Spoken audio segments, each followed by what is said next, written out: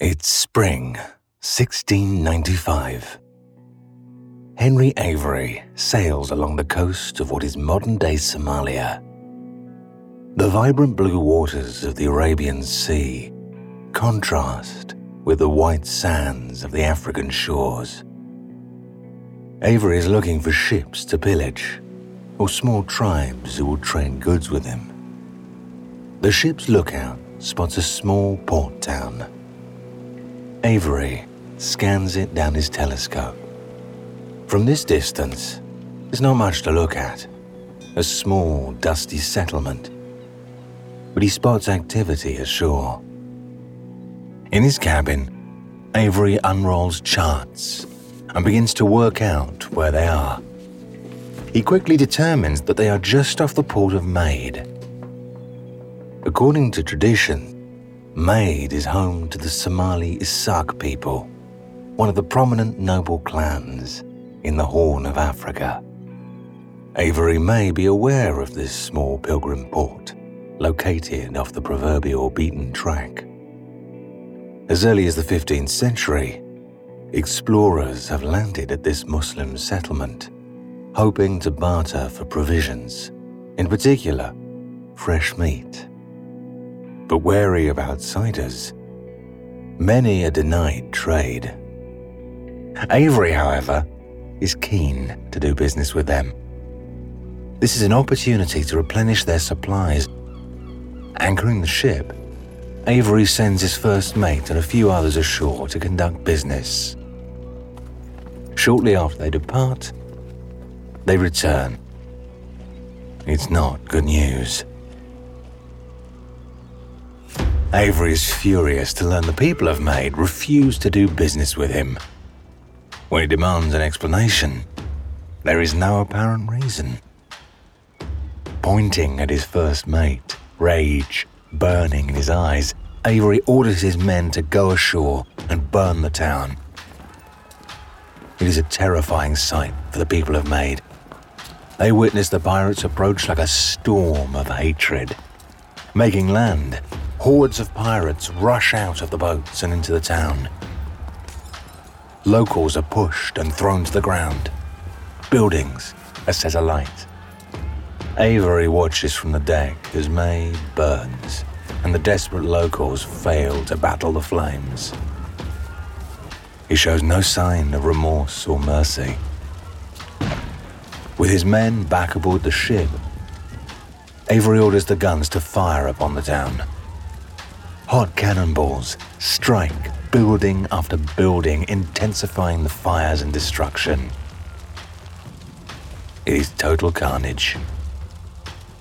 The entire town is razed to the ground.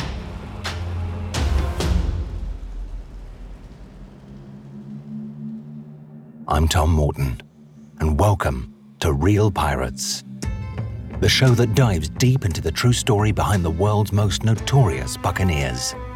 Join us as we set sail under the Black Flag, alongside such legendary figures as Blackbeard, Henry Morgan, Charles Vane, Anne Bonny, and Mary Read.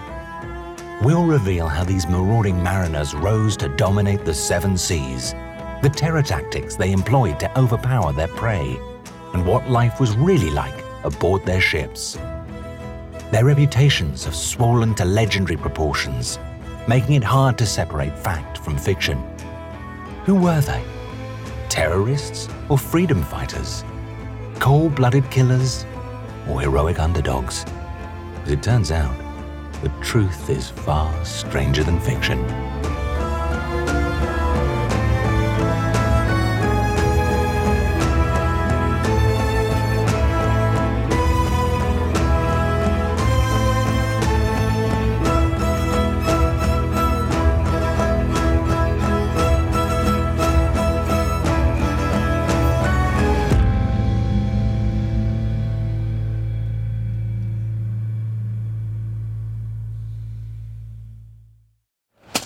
Hear that? It's the sound of someone whacking the ground with a rake. Specifically, they're beating around the bush, which we've done enough of in this ad too, so let's get right to it.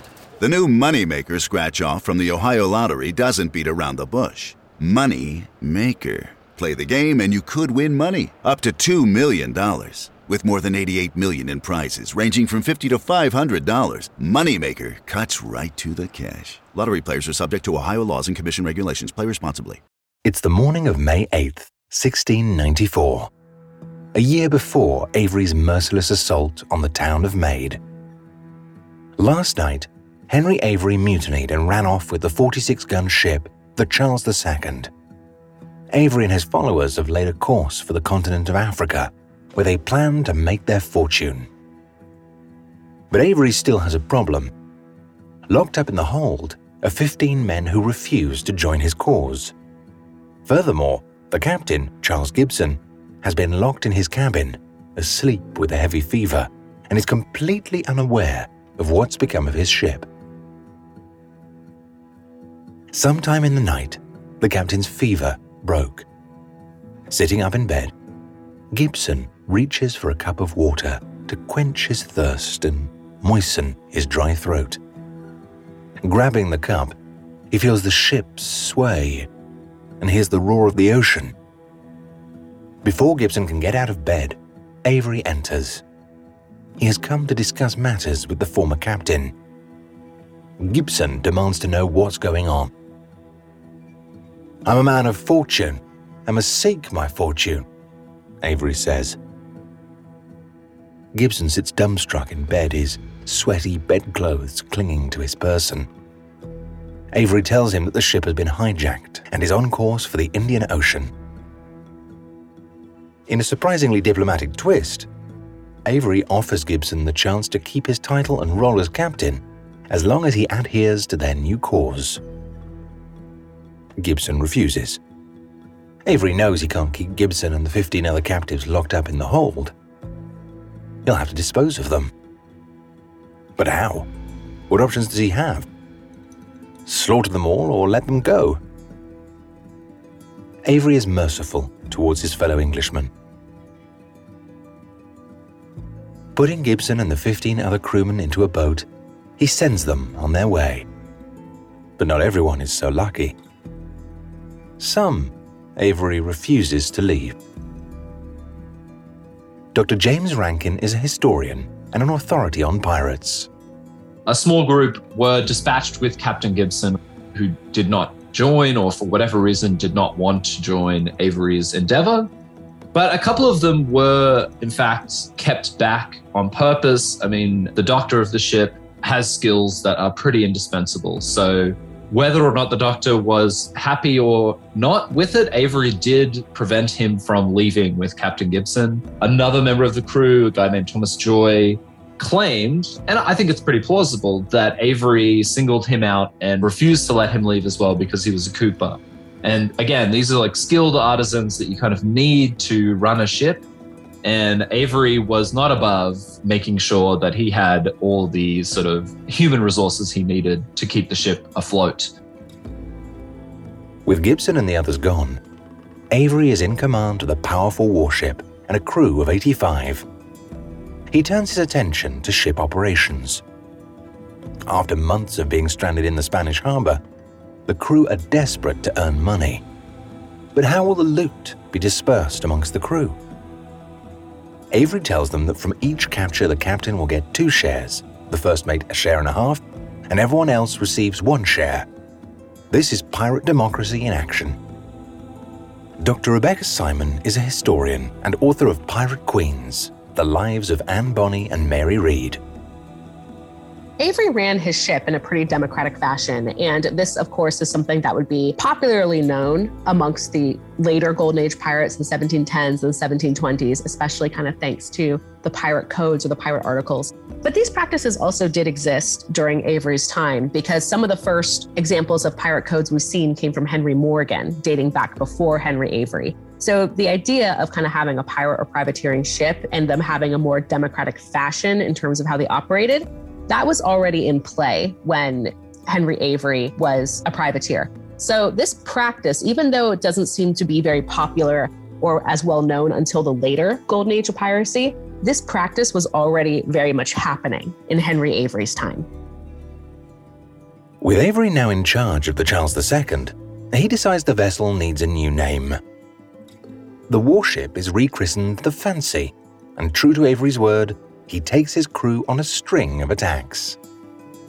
The Fancy plunders its way down the Atlantic, seizing brandy, fabrics, and gold dust. It's not a bad start to Avery's full-fledged piratical career. It's late May 1694.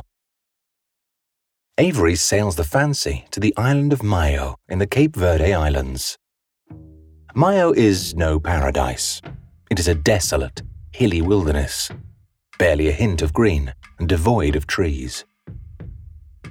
This dead-looking island sits 350 miles off the West African coast. At face value, it's difficult to see why Avery wants to be here. Mayo is known for its salt ponds, and salt is vital to any ship as it is used to preserve food. Avery is on deck as the Fancy sails into the cove. He pulls his eyes from the brown, jagged landscape and sees before him 3 anchored English ships. The presence of these English ships causes a predicament for Avery. His men are eager to take the ships, but Avery isn't keen on attacking other English vessels. He knows that attacks on his compatriots will make it much harder to integrate back into society. But he also knows how easy a crew can turn. He ultimately decides to maintain the control of his crew and raid the ships. Henry Avery was interesting because he didn't have a vendetta against the English. He wasn't actually out to attack English ships in particular, even though he did. But he was hesitant to do it. He was known to be kinder to any of the English prisoners. He also very much knows the realities of what would happen if he himself is being accused as a pirate. He knows he'll get thrown into prison, he'll be executed. And so the idea is, if he's attacking English ships, he's only doing it because he has to. He has no choice. And if he's going to be attacking English ships, the best he can do is to be as kind as he possibly can to any of the English prisoners that he takes. The idea being that eventually, when they're going to be released, because he will release them, that they'll be able to kind of put in a good word, basically saying, yes, he did this, but he wasn't cruel to us. He didn't hurt us. He let us go. And so this kind of tells us that Henry Avery's motivations was probably get to where he needed to go as fast as he could. And if he had to attack English ships, then okay, he had to. But he's not doing it out of any sort of malice. He's not doing it to harm the English nation. And he's going to try to use that to his advantage to try to see if he can avoid any charges of piracy. It's an easy, bloodless score for Avery and his crew. The warship instantly makes the English ships quiver. Despite the 3-to-1 odds, they are no match for the Fancy's impressive firepower. The English ships surrender without a fight and hand over the stores of salt supplied to them by the natives. Avery also takes an anchor, since the Fancy's anchor was cut during their daring mutiny in La Coruña. But there is something unusual about this raid. Unlike many pirates who pillage and loot, leaving a wake of devastation, that does not happen. Instead, Avery writes a receipt for the stolen goods. He thinks this will keep him in the good graces of his country.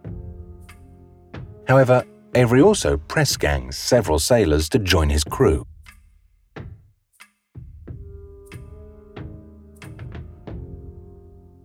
Days after the raid on the English ships, Avery is troubled. He paces in his cabin, clutching a bottle of wine. The bags under his eyes are the sign of restless nights. He's told his first mate not to disturb him. England is embroiled in the heat of the 9 Years' War against France. Looting British vessels at a time like this sits uneasy in Avery's mind. He may have mutinied against the English employer, but he's not turning his back on his country. Sitting at his cluttered desk, Avery slams the bottle of wine down. He pulls parchment from the drawer, takes his quill, and dips it into black ink. To alleviate his distress, he pens a letter addressed to all English commanders. Avery writes that his ship is formidable, but he will not attack English vessels. His quill glides over the parchment, writing, "I have never as yet wronged any English or Dutch, nor ever intend to whilst I am commander." But he instructs the English captains that they must identify themselves should they come into contact in the future. They're told to signal by raising their flag on the mizzenmast, and Avery will return in like, leaving them untouched. But Avery knows how quickly a crew can turn on its captain. He warns, "My men are hungry, stout, and resolute, and should they exceed my desire, I cannot help myself." Avery signs the letter, "As yet an Englishman's friend." But Avery's mercies extend only to his English brethren.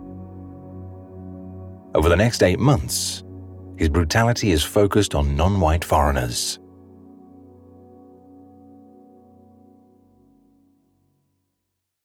From summer 1694 to 1695, Avery raids the West African coast on his way towards Madagascar.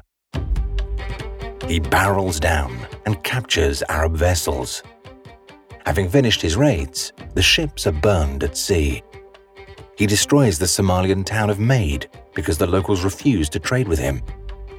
His viciousness doesn't stop here. Making anchor where he can, Avery befriends local tribespeople across the continent. He promises them trade deals and lures some onto the fancy. But it is a deception with terrifying consequences. Once aboard, Avery's pirates clamp them in irons and rob their gold and other goods. Stripped of their treasures, Avery has no intention of letting anyone go.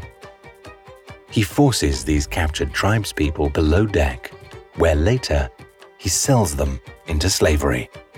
When Henry Avery reached the Red Sea, he ended up engaging once again in the slave trade. He knew that any enslaved person could get quite a bit of money for him and his crew. He knew that there would be a lot of really good financial benefits. So this wasn't much different than him assessing which ships would be the best to take based on how much wealth those ships had. Enslaved people were all part of those calculations. So it makes sense in a way that he would kind of go back to his slaving experience as he's going out there and assessing how to get the wealthiest he possibly can in the fastest method.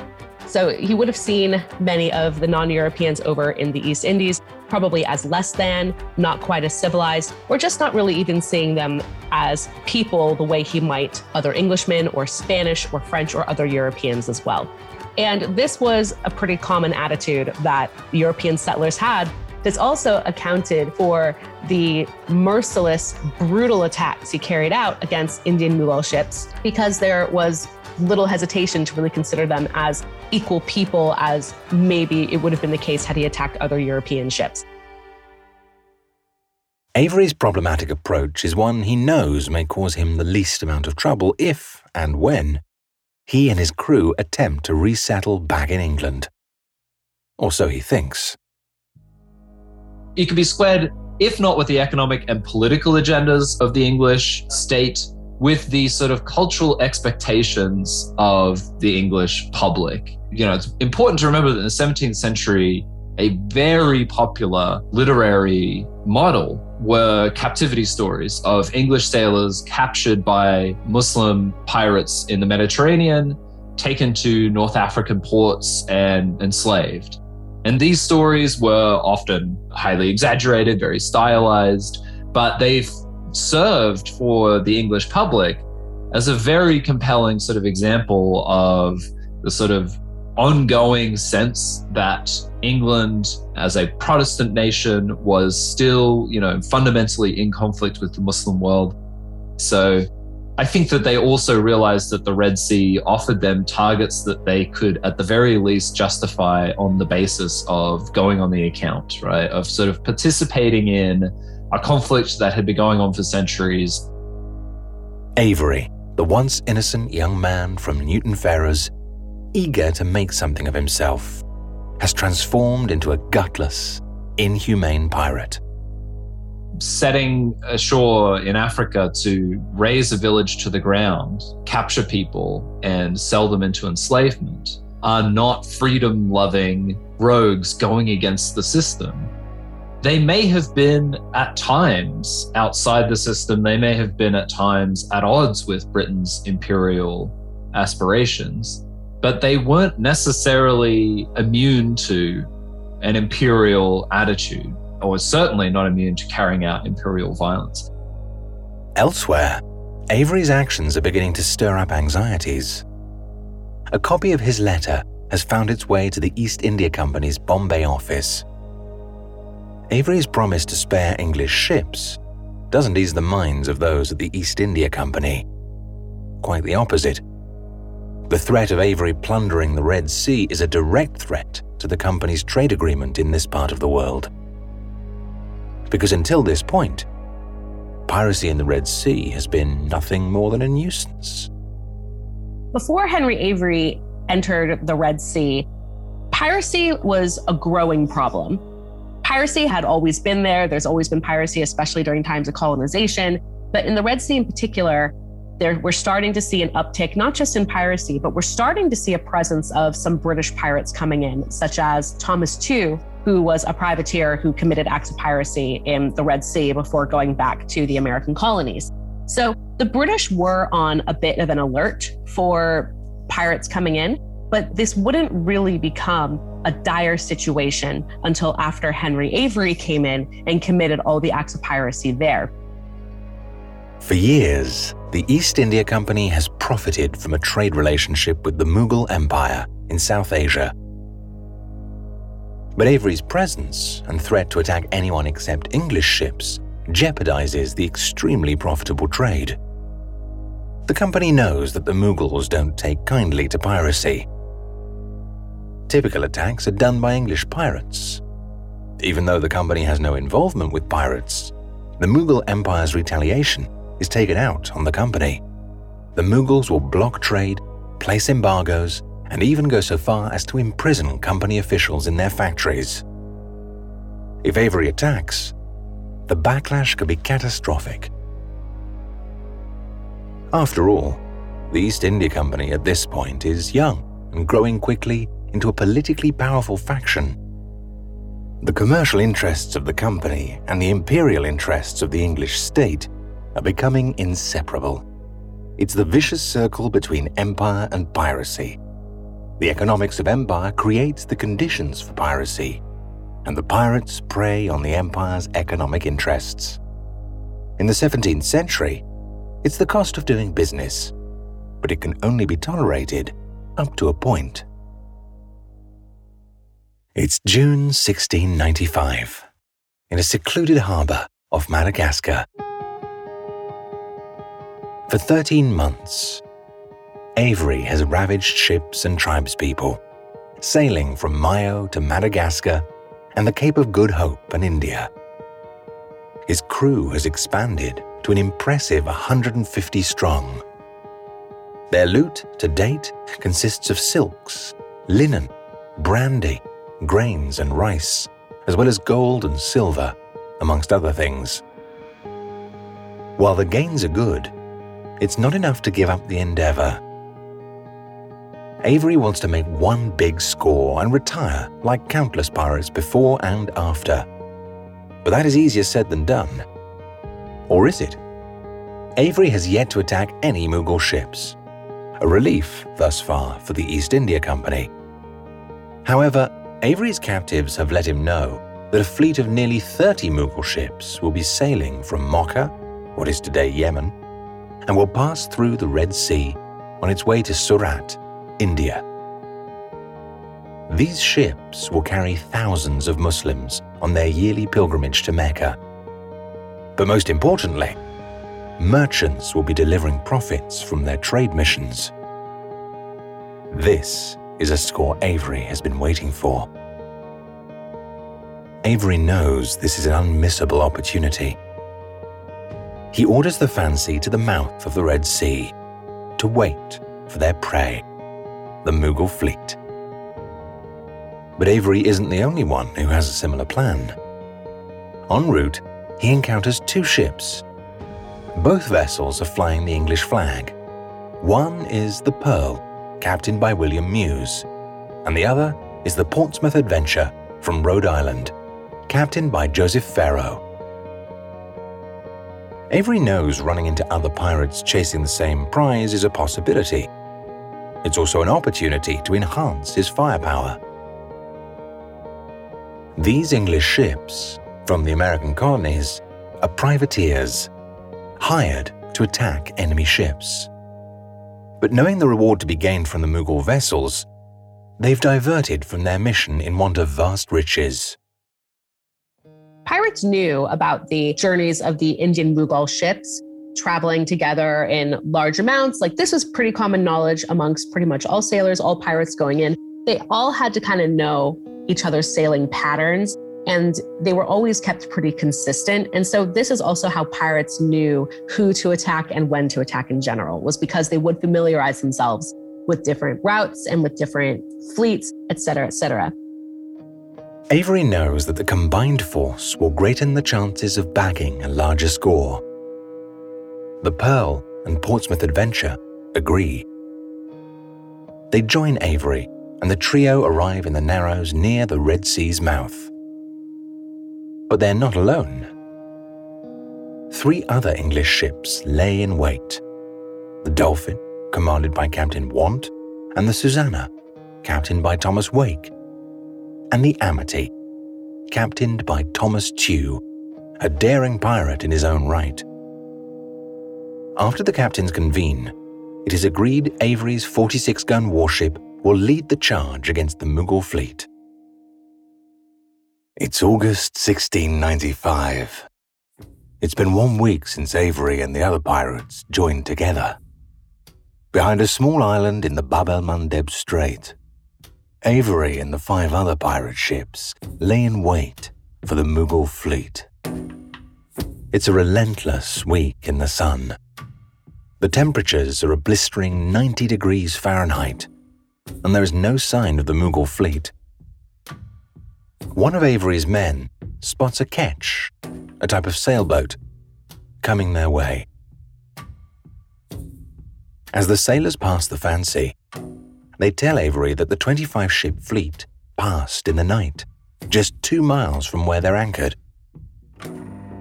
Avery shouts at the watchman, demanding to know how they missed the fleet. Under cover of darkness, the Mughal fleet slipped by the pirates with their lamps unlit. There is no way anyone could have spotted them. Sailing through the night with a good wind, the Mughal ships may have already put over 100 miles between them. There isn't a moment to lose. There's still a chance the pirates can catch them. To do so, the pirates ditch their dead weight. Captain Want's ship, the Dolphin, is too slow for the chase. Want's crew boards the Fancy, which is already towing Captain Muse's ship, the Pearl. But leaving the Dolphin isn't an option, so the privateering vessel is burned. With the Portsmouth Adventure and Captain Tew's Amity on the other side of the Fancy, the pirates set a course for Surat, the Mughal fleet's destination. It's September 1695. After weeks of pursuit, the pirate ships are in a dead-heat chase for the fleet, but not everyone can keep up. Thomas Tew's Amity is falling behind badly. Eventually, it disappears completely and is never seen again. Avery on the Fancy and the Portsmouth Adventure continue without Tew. Sailing tirelessly, they cover 2,000 miles. Finally, they spot a ship. It's the Fat Mahanmadi, a 300-ton ship owned by Abdul Ghaffar, one of Surat's richest traders. The ship is loaded with hundreds of passengers returning from the Hajj, the annual Islamic pilgrimage to Mecca. The Fat Mahatmadi gets several shots off as Avery charges down on this vessel, the English flag flapping in the wind. The Fancy goes untouched and overruns the Mughal ship. The pirates swing over with pistols and cutlasses drawn. Avery's men viciously cut down several Mughal sailors. The ship is mercilessly plundered, and passengers are tortured until they give up any hidden treasure. Avery gathers between 50,000 and 60,000 pounds in silver and gold. But the hunt isn't over.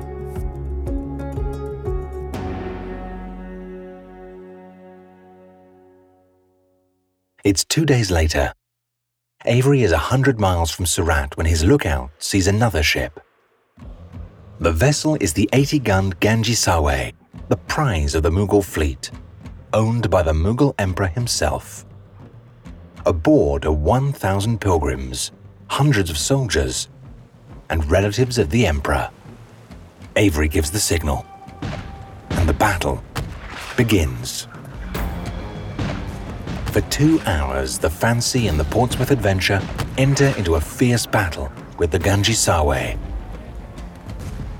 A white smoke lingers in the air between the vessels from the repeated cannon and musket fire.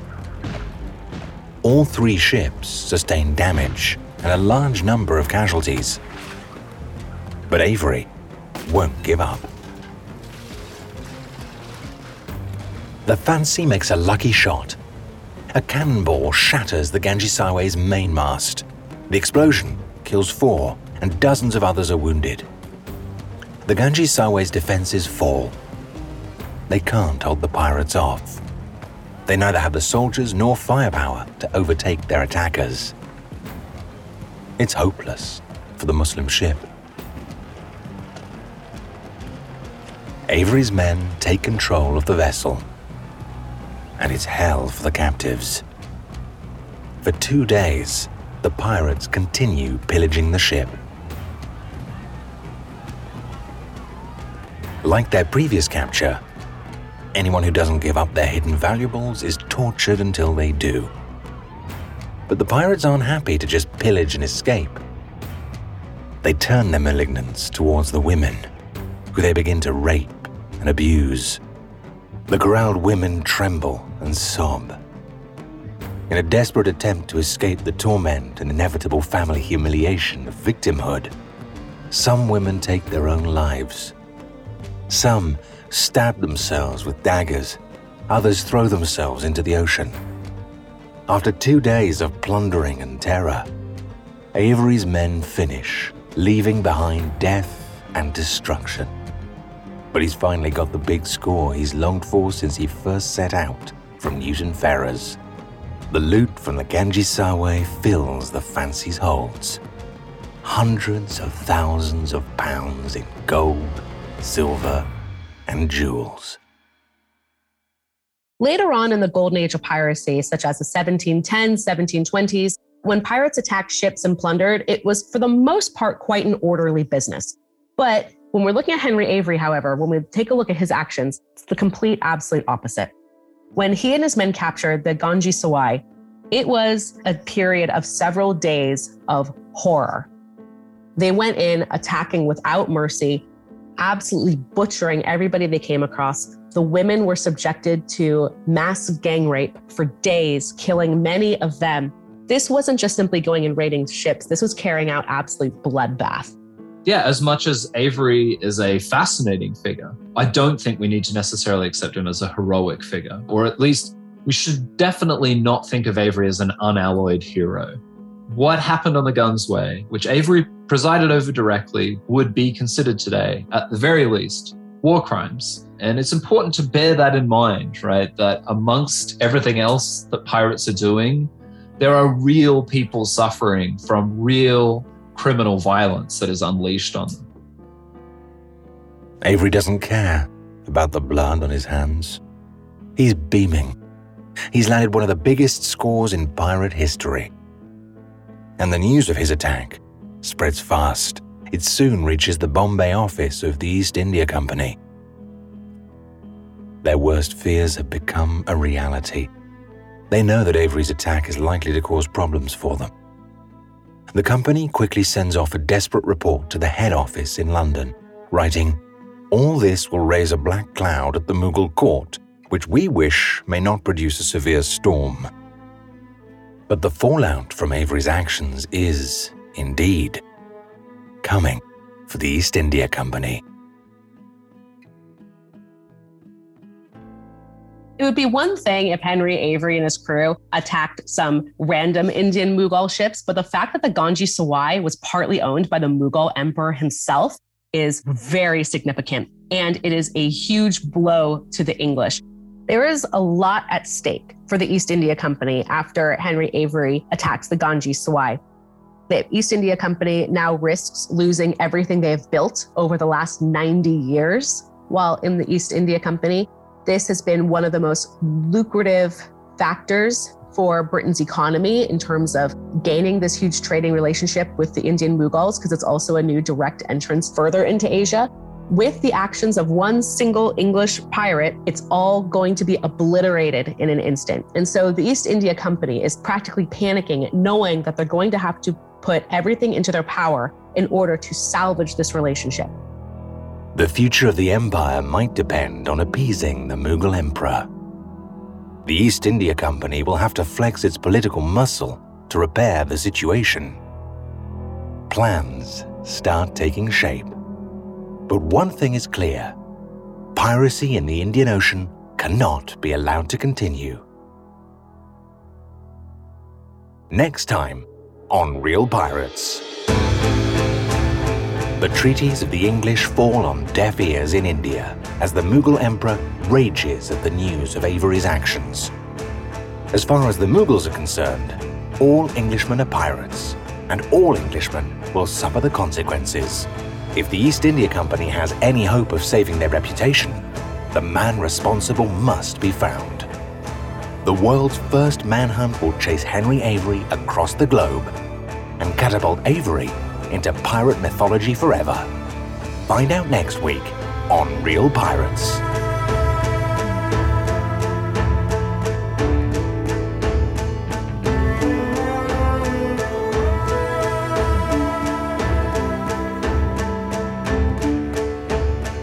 Real Pirates is a Spotify original from Parcast, produced in partnership with Noiser. Executive produced by Max Cutler, Drew Cole, and Pascal Hughes. Developed by Julian Boireau for Parcast. Produced by McAllister Beckson. Written by Luke Coons. Sound supervisor, Tom Pink.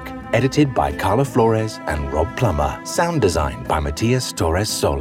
Mixmaster by Cody Reynolds Shaw. Music by Oliver Baines and Dory McCauley.